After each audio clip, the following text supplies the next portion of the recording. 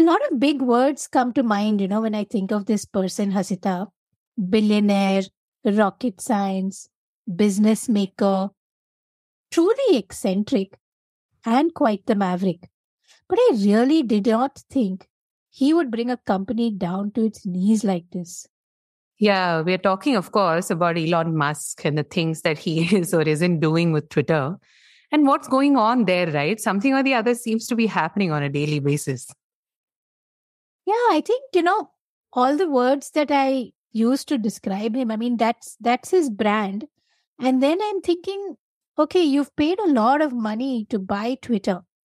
And so my expectation is stay on brand and, work your rocket science magic and make Twitter this amazing utopia that we've all been waiting for. But it's so frustrating to see it just go the other way. Yeah, but I mean, are you surprised? I'm not really surprised, you know what I mean? Because he is the evil genius, right? He is the eccentric guy, like you said. And he'll continue to be, I guess. So I'm not surprised that he's breaking a few things before figuring out how to fix them. I mean, I hope he's figuring out how to fix them. Interesting, like how we see his brand so differently. I didn't think of him kind of breaking it down to fix it. So true. I mean, why is it that, eccentric genius or the evil genius bit sticks with one of us? And somehow it's the rocket scientist that you're still kind of, hoping for. And why is that not emerging? So yeah, either we are reading news from very different sources, or maybe a brand, even a personal brand for that matter, is just a perception, I guess, that we hold in other people's minds. So let's discuss that, if the big guys are messing it up and we don't really know what to expect from them, then what hope do the little ones have, right? Like, where do we go? Yeah, let's figure it out. Like, what does staying on brand mean if you haven't yet figured out your personal brand? Welcome to the Damn Good Marketing Podcast. In today's episode, we are going to be talking about personal brands and whether they're similar to or different from company brands. And what is step one really in building a good personal brand? Because like we just said, you're out there, we're all out there. So might as well take charge of it and build something meaningful from it, right? Yeah, so true, whether we like it or not. And I think we all experience it at work, at home, family, with friends. There's already, a personal brand that exists for each of us in the circles that we live in and move in. And it's maybe unnamed. It's not really, you don't know what it's called, but you still exist. You're surrounded by that branding. So in that context, what is personal branding and why do I have to even do anything? I just have to be me, right? I mean, you better be doing something about the personal brand, right? I mean, given that your LinkedIn profile is already out there and you're probably featured in some, PR pieces, or maybe there's a college editorial just lurking around from a decade ago, popping up in internet search. None of us today, I think, have the luxury of not taking charge of that anymore because by choice or by default, we live very public lives. So yeah, you better think that there's something to be done about building a personal brand. Yeah, I guess it comes down to really taking charge of it because the perception is already getting built out there and there's a way in which folks are seeing you. So why don't you kind of drive that narrative, right? Correct. I mean, just go Google up our names today. You just take a look at the top 10 search results that appear and you'll be surprised by what you find, right? Like when I look my name up, there's this one ghost Twitter profile that I've used a long time ago for a very interesting cause, which we'll discuss some other time. But I've done nothing else. I think for the last 6-7 years, it's just been lying dormant. It's got a very cute picture of me and my daughter, which I don't really think I want to be showing the world at this point in time. So might as well take charge of it. I mean, I'm not yet figured out how to delete my Twitter account, but I might as well do that. And I might as well decide what will be the top 3 or 4 search results that show up when someone looks for me. It makes sense. Like you said, even when I search myself, there's a very old pic that comes up from some, article in an online magazine of me and my girls. And I don't want that out there. That has very little to do with the brand that I am wanting to be. Yeah. Yeah, so let's kind of get with the program, get into that bit of storytelling, that narrative that is finally that's useful to each of us. I mean, we're trying to break through clutter. So let's get a bit selfish. Is that what I'm hearing? Definitely. I mean, if you're going to go to the effort of building something, then it has to mean something back, right? And lots of people do reach out to us and say that I know for a fact that my investors are looking me up. I know for a fact that my employees, my potential hires are all looking me up. So how do I put myself out there in a way that's meaningful and relevant to them? Because I do want to succeed, right? Like, why should my presence matter to an investor? Because I hope that they will invest in my startup or my company. So, yeah, I mean, when it's done right, I think a brand is such a powerful way to create that difference in somebody's mind, to make an impact even before you've met them. If there are 1,000, 2,000 people out there doing something in a similar domain, then how do I know, right? Who do I trust? And I think just building that brand, being very authentic and very mindful about it, can actually help us stand out a little bit more. No, very, very true. And I think in the context of marketing and running a successful business, or for that matter, having a successful career in whichever field that you're in, everywhere the stakes are high. You need to be your best, have good sales numbers, you want to attract the best talent. And so a lot of it is about your reputation in the market, which comes from the founder and the founder's brand. And right now there's so much happening suddenly in the skincare market. I just a very random thought this morning. As it is, I was saying that Priyanka Chopra came into the country, launched the brand of her own. Priyanka Yeah, Chopra yeah. coming to India is big news nowadays. But anyway, launched a skincare brand of her own, and then very quietly, Deepika Padukone launched her brand suspiciously around the same time. And this morning, I was listening to Victoria Beckham on DAX, which I highly recommend. I mean, I knew nothing about her, and then she goes on about her skincare range, and I'm thinking like so much of the person's personal brand impacts that business which they've started. Right? It tells you a little bit about what's that price range? Is it a premium item? Is it a luxury item? Who are you more curious about, and whom do you want to kind of say, hey, I tried their brand, right? Because they put something out Yeah. there. Would I have the same reaction to, I don't know, like Janvi Kapoor's lipstick range or a Rakhi Sawant skincare? I wouldn't personally, but yeah, that's what it Okay. is. And the funny thing is, I would actually probably buy Janvi Kapoor skincare, right? I mean, Oh, it's just that I know that she started out being the girl who landed opportunities for no good reason except that she was a producer's daughter, got on the nepotism bandwagon. And therefore, even if she failed the first couple of times, the very fact that she got more chances was proof that, she was being protected by a larger Bollywood nepotism mafia, so to speak. But I think over a period of time, she's really intentionally turned that around so much, I feel, because I have watched a few of her interviews and she's, I think, actively doing more of those deep dive interviews, 20, 30 minutes long. You see the nuanced layer of somebody who's, I mean, essentially a very young person who's lost a celebrity parent in the public eye. And now she's trying to move past it in as graceful a manner as possible. You see that the film choices she's making are not very conventional. So she's been very, cognizant of the perception that she had. And I think she has taken charge of it. That's such a brilliant example of personal branding in my mind, that she spun it around in whatever capacity that she could. Funnily enough, while we discuss this, we are also talking about the small guy, right? Like, how many of our families really know what we do? If we had to ask them, hey, what do you think I do? Or what answers do you think could really come up, right? no, that's so true. I mean, like, look at you. Like, there's so much about you that's let's say Marvel related, right? You write a lot about Marvel, and that's something about your brand. But your brand is not that, hey, I'm a Marvel fan, but it's that, okay, I take this thing which means a lot to me, and I take a Yeah. very nuanced, philosophical, and sometimes even advisor to Marvel, like, hey, this is what you guys should do. So in that, yeah, and when you're consistent with that, then the expectation is also that you're Yeah. not the song and dance Marvel fan. You're right. Like, it's a very therapeutic thing for me to kind of unearth some of the layers and nuances of some of the movies and the universes that they create.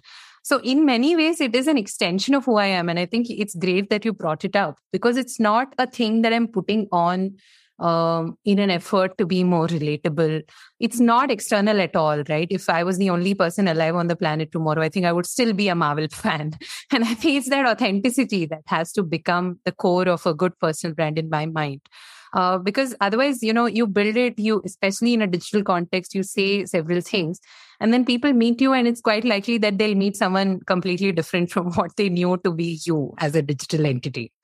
No, because and this thing about authentic and being true, it's a huge burden that sometimes feels like we're placing on ourselves, that kind of consistently reminding ourselves to be authentic. Because if you're authentic, you shouldn't need to remind yourself. But yeah, like what you're saying is right, that if you are going to control the narrative, then you can make sure that the narrative works for you, that it's about things that you do and that you care about, and that you genuinely want to be known for or talking about. Yeah. So truly personal in terms of branding.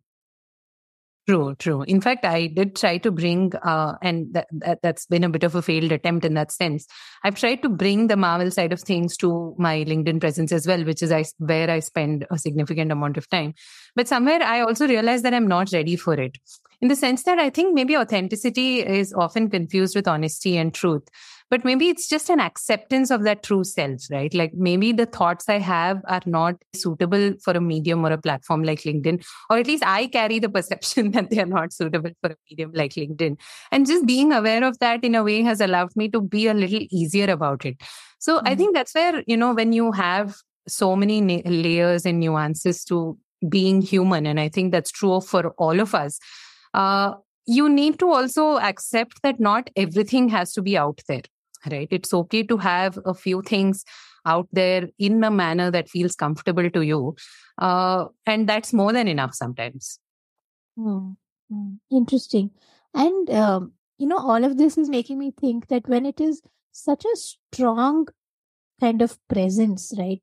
The personal brand, and it really comes from who you are as a person and what you're able to, in a way, sustain and truly put out there, and in a very, very consistent manner, then what really is a company? Because many times it's not just one person, right? It's a set of founders, and each one comes with their own personal brand attributes, and some of them could clash with each other.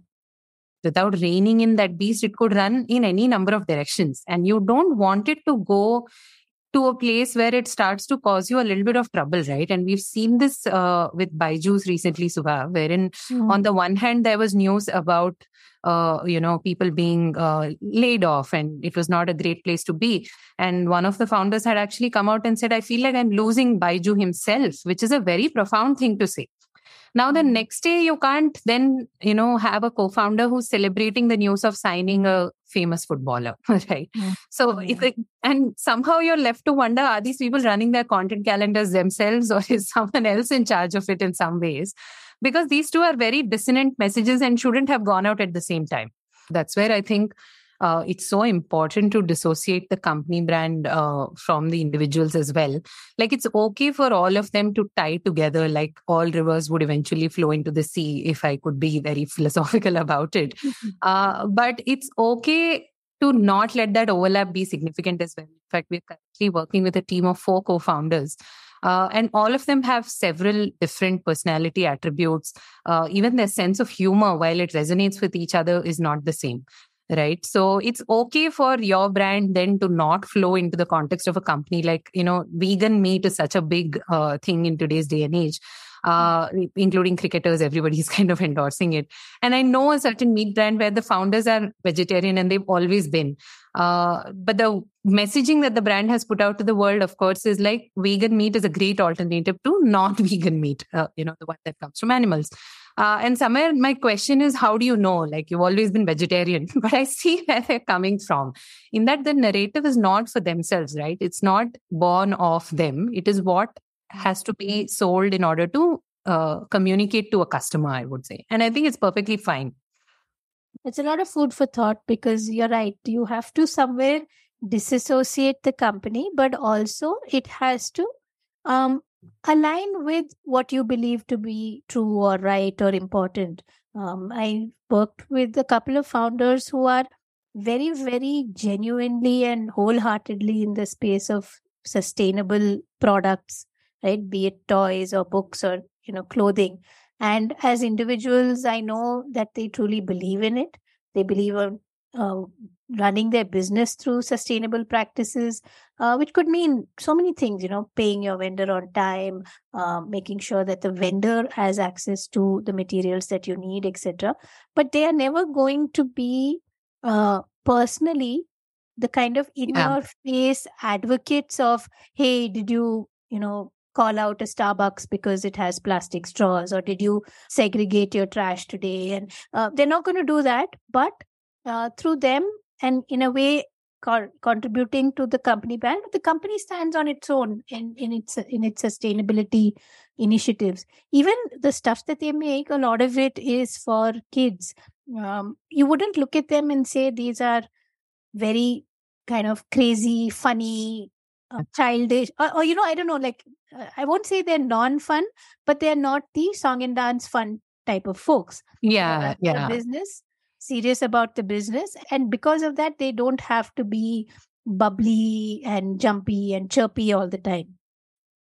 And that's such a beautiful example of how you can really separate yourself from the brand, right? Like there is alignment. That's why you started what you did.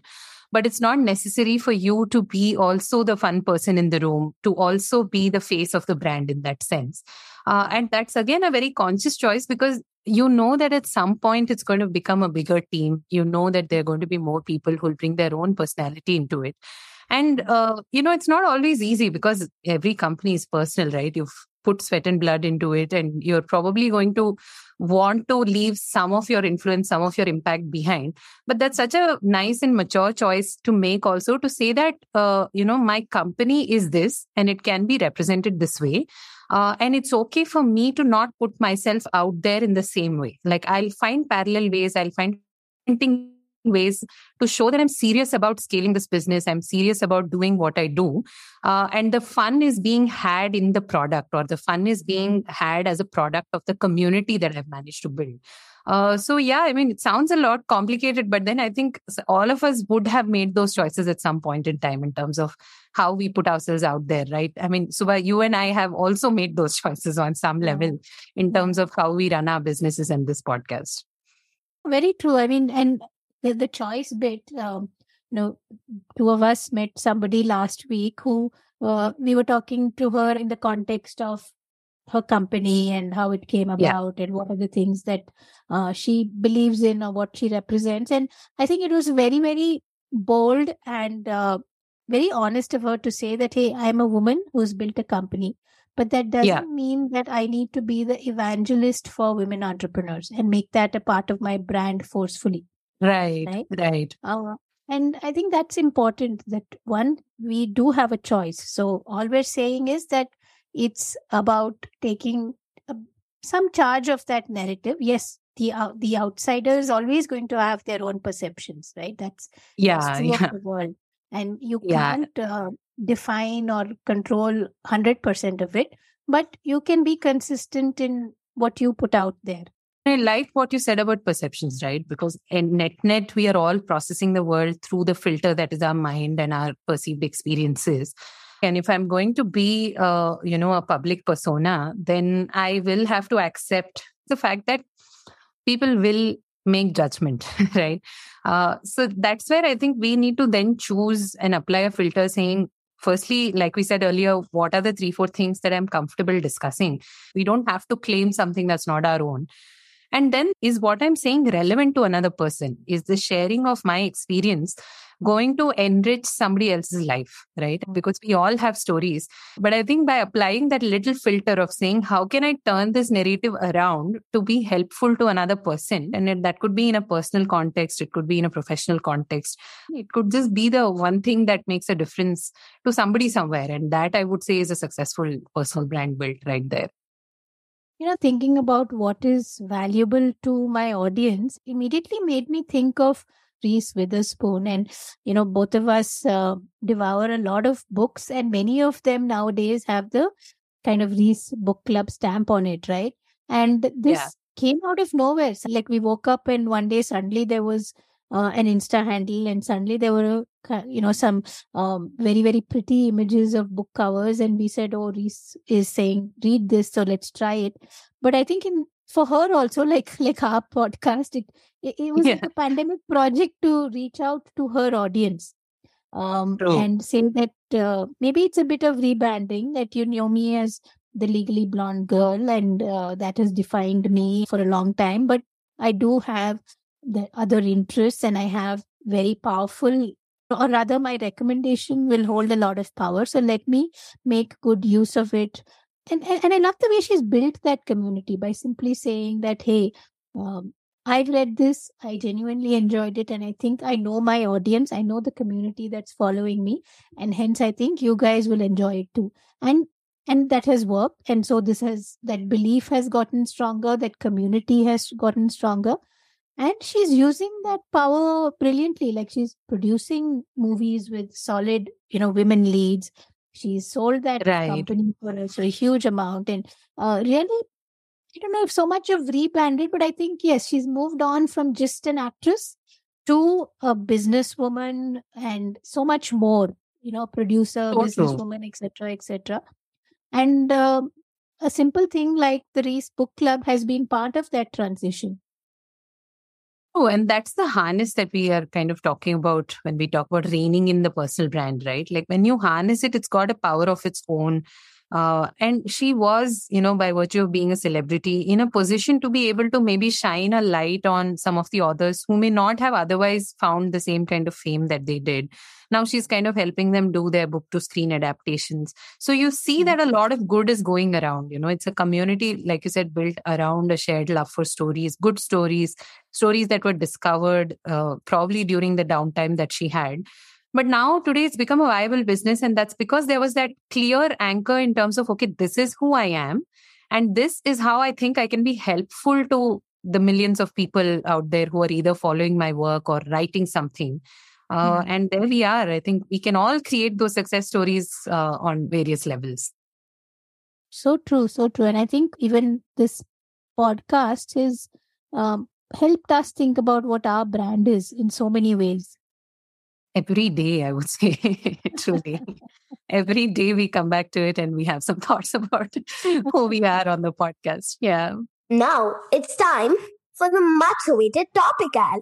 I think personal branding, I don't know, from time immemorial, it's something that, anyone and everyone knows that it's important, that there is the need for a personal brand, a founder brand, a company brand. And there are many different ways in which it's proven its value over time. But I think it's the execution crisis, right? How do I make this happen? What are some of those do's and don'ts? Because today more than ever, the don'ts, you can't wipe it off the internet, and you're stuck with it for the next God knows how many years. Yeah, no, the reason I laugh is because I think we are also very much on the road to figuring out. And I don't know, to what extent we have any better advice. But I do think let's draw from what's worked for us, right? Because I mean, like you said, I don't want to be known for something that I'm not for decades into the future. So I think when that's the case, I think especially in today's times, the world is going through war and recession, and there's so much dissonance. Sometimes you go on LinkedIn and you think, how is this person living on a different planet? Whereas everybody else seems to have figured out. Like, I think it happened, maybe not to the personal brand level, but it happened with a company recently, a hiring firm, job search firm, if I could call it that went through a rebrand. And they just ran one of the most tone-deaf campaigns in terms of changing their name. So they got some few hundred of their employees to post on LinkedIn saying that they are being let go from this company that they were part of for so long, and that they're very excited because the future involves the new company's name. And somehow the tone deafness of that is kind of lost on them clearly, but it's not lost on anyone else. Because people are actually getting laid off in the real world. And this is a hiring company. You would think that this was an opportunity to do some good, right? And instead, they've just turned it into a marketing gimmick, so to speak. But really, it's not a black box, right? Like, as much as we have these horrendous examples of how things can go wrong, it's not that we are standing on a stage and we are screaming and absolutely anybody and their uncle is listening. Because in some ways, our networks are limited by the number of people that we know and the number of people that they know. Right. So if I had to really harness, I think I would just do two things, right? Like one is I would look at my own network. Who are the people that I'm working with? Who are the people that I'm already kind of influencing in some way, either by being their boss or a team lead, or even just an employee who is full of ideas? Who are the people that I talk to outside of my work as well? Like, who are the friends? Why are they sticking to me? And this is especially important because a lot of big deals and transactions are not happening through traditional channels and emails and formal meetings anymore, right? Like, these are all people who know each other. They're checking with each other. In fact, just yesterday, I overheard a conversation where an VC was checking with another VC whether a certain idea was a scam or whether there was reality in it. And it was happening over a very casual drink session. So one of the many side effects of being in Bangalore is that even like coffee table chat is of this nature. But yeah, just I think look to those conversations, right? There is some value, I think, in knowing what we are saying and to whom, I think. And that's, I would say, a great place to start, frankly. Yeah, no, it's, I think, and I think it's a great advantage. I was just reading the Seinfeld book, Coffee Table Book, if you may. And that's one of the things he and the other comedians discuss, that in a way, in their times, which was 70s, 80s, etc., you played to a room and you didn't know who was in the room. So you had to cater to a very wide audience. But he says today, maybe some of the folks have it easier because thanks to algorithms and social media and various other tools and tricks, you can know very well who your audience is and you can keep growing that kind of audience, right? So you can build that community. Like, just going back, like Reese can build that community of book lovers or story lovers, and then you know exactly who you're talking to. So you can present yourself and your company in a way that will, like you said earlier, add value to that group and appeal to that group. True. And which is really where the second aspect of it all comes in, right? Because it's also maybe very easy today to be held hostage by the numbers and the metrics and the engagement. Do people like me, right? And it's measured in the form of, numbers don't lie is the saying, but data can be interpreted in so many different ways. So while we do build an audience, I think it's important to rein in the temptation to say, okay, I tried this once or I tried this twice and nobody seems to be liking it, because I think we are seeing way too much content. It's only blown up so much more during the pandemic. I say that with a little bit of self-awareness in the sense that a lot of what we do are also pandemic projects. But knowing that that's the case, maybe I'm going to have to repeat that messaging 5 or 6 times, maybe even more if it's people that I don't know. Right. So it's not just about putting myself out there. And we do have a success story of somebody who's consistently been putting themselves out there for the last 3-4 months. We've been helping them build their founder brand. And it's just been that, right? Like, it could have been so easy for them to turn around at month 1 or month 2 and say, hey, this is not working. But they kept it in. And now, after 4 months, 5 months of repeating the same message over and over again, it's really beginning to work for them. So 2 things really. 1, look to the network. And 2, I think, give it time. Don't get lost in the numbers. Let the numbers guide you in terms of what to do. But they are not the end goal, right? A lot of times there's a deeper story there.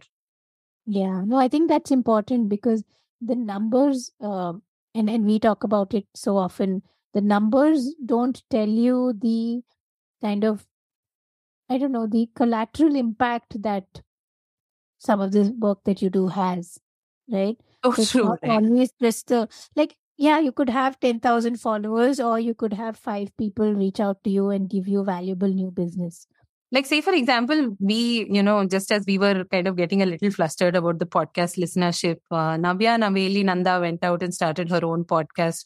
And we couldn't help but think, oh, shucks, like, if a celebrity with a following is already going to be doing this, then where do I begin, right? The other day, I saw Luke Coutinho on LinkedIn. I'm not sure what he's up to. We've seen cricketers suddenly become quite active on LinkedIn. And you're like, please leave something for the underdogs sometimes.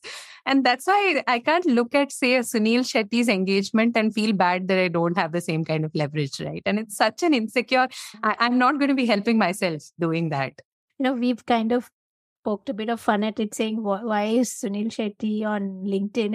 And I'm just, actually, it's just kind of coming to me now that if he wants to rebrand himself as, let's say, a serious investor looking for startups, somebody who knows business, who understands leadership, and actually a lot of it he has done, right? He's run very successful restaurants, etc. He's not just a Bollywood actor, but for him to in a way rebrand or put that brand out there, part of that process or that execution which we've been talking about is perhaps coming to LinkedIn and telling his business side stories. That is so true. Like, I would not have known that he was a successful entrepreneur if not for the fact that he started posting on LinkedIn. And I hope, more power to him, right? And more power to all of us as well. It's really not a race in the sense that I think we are all at different points in that journey.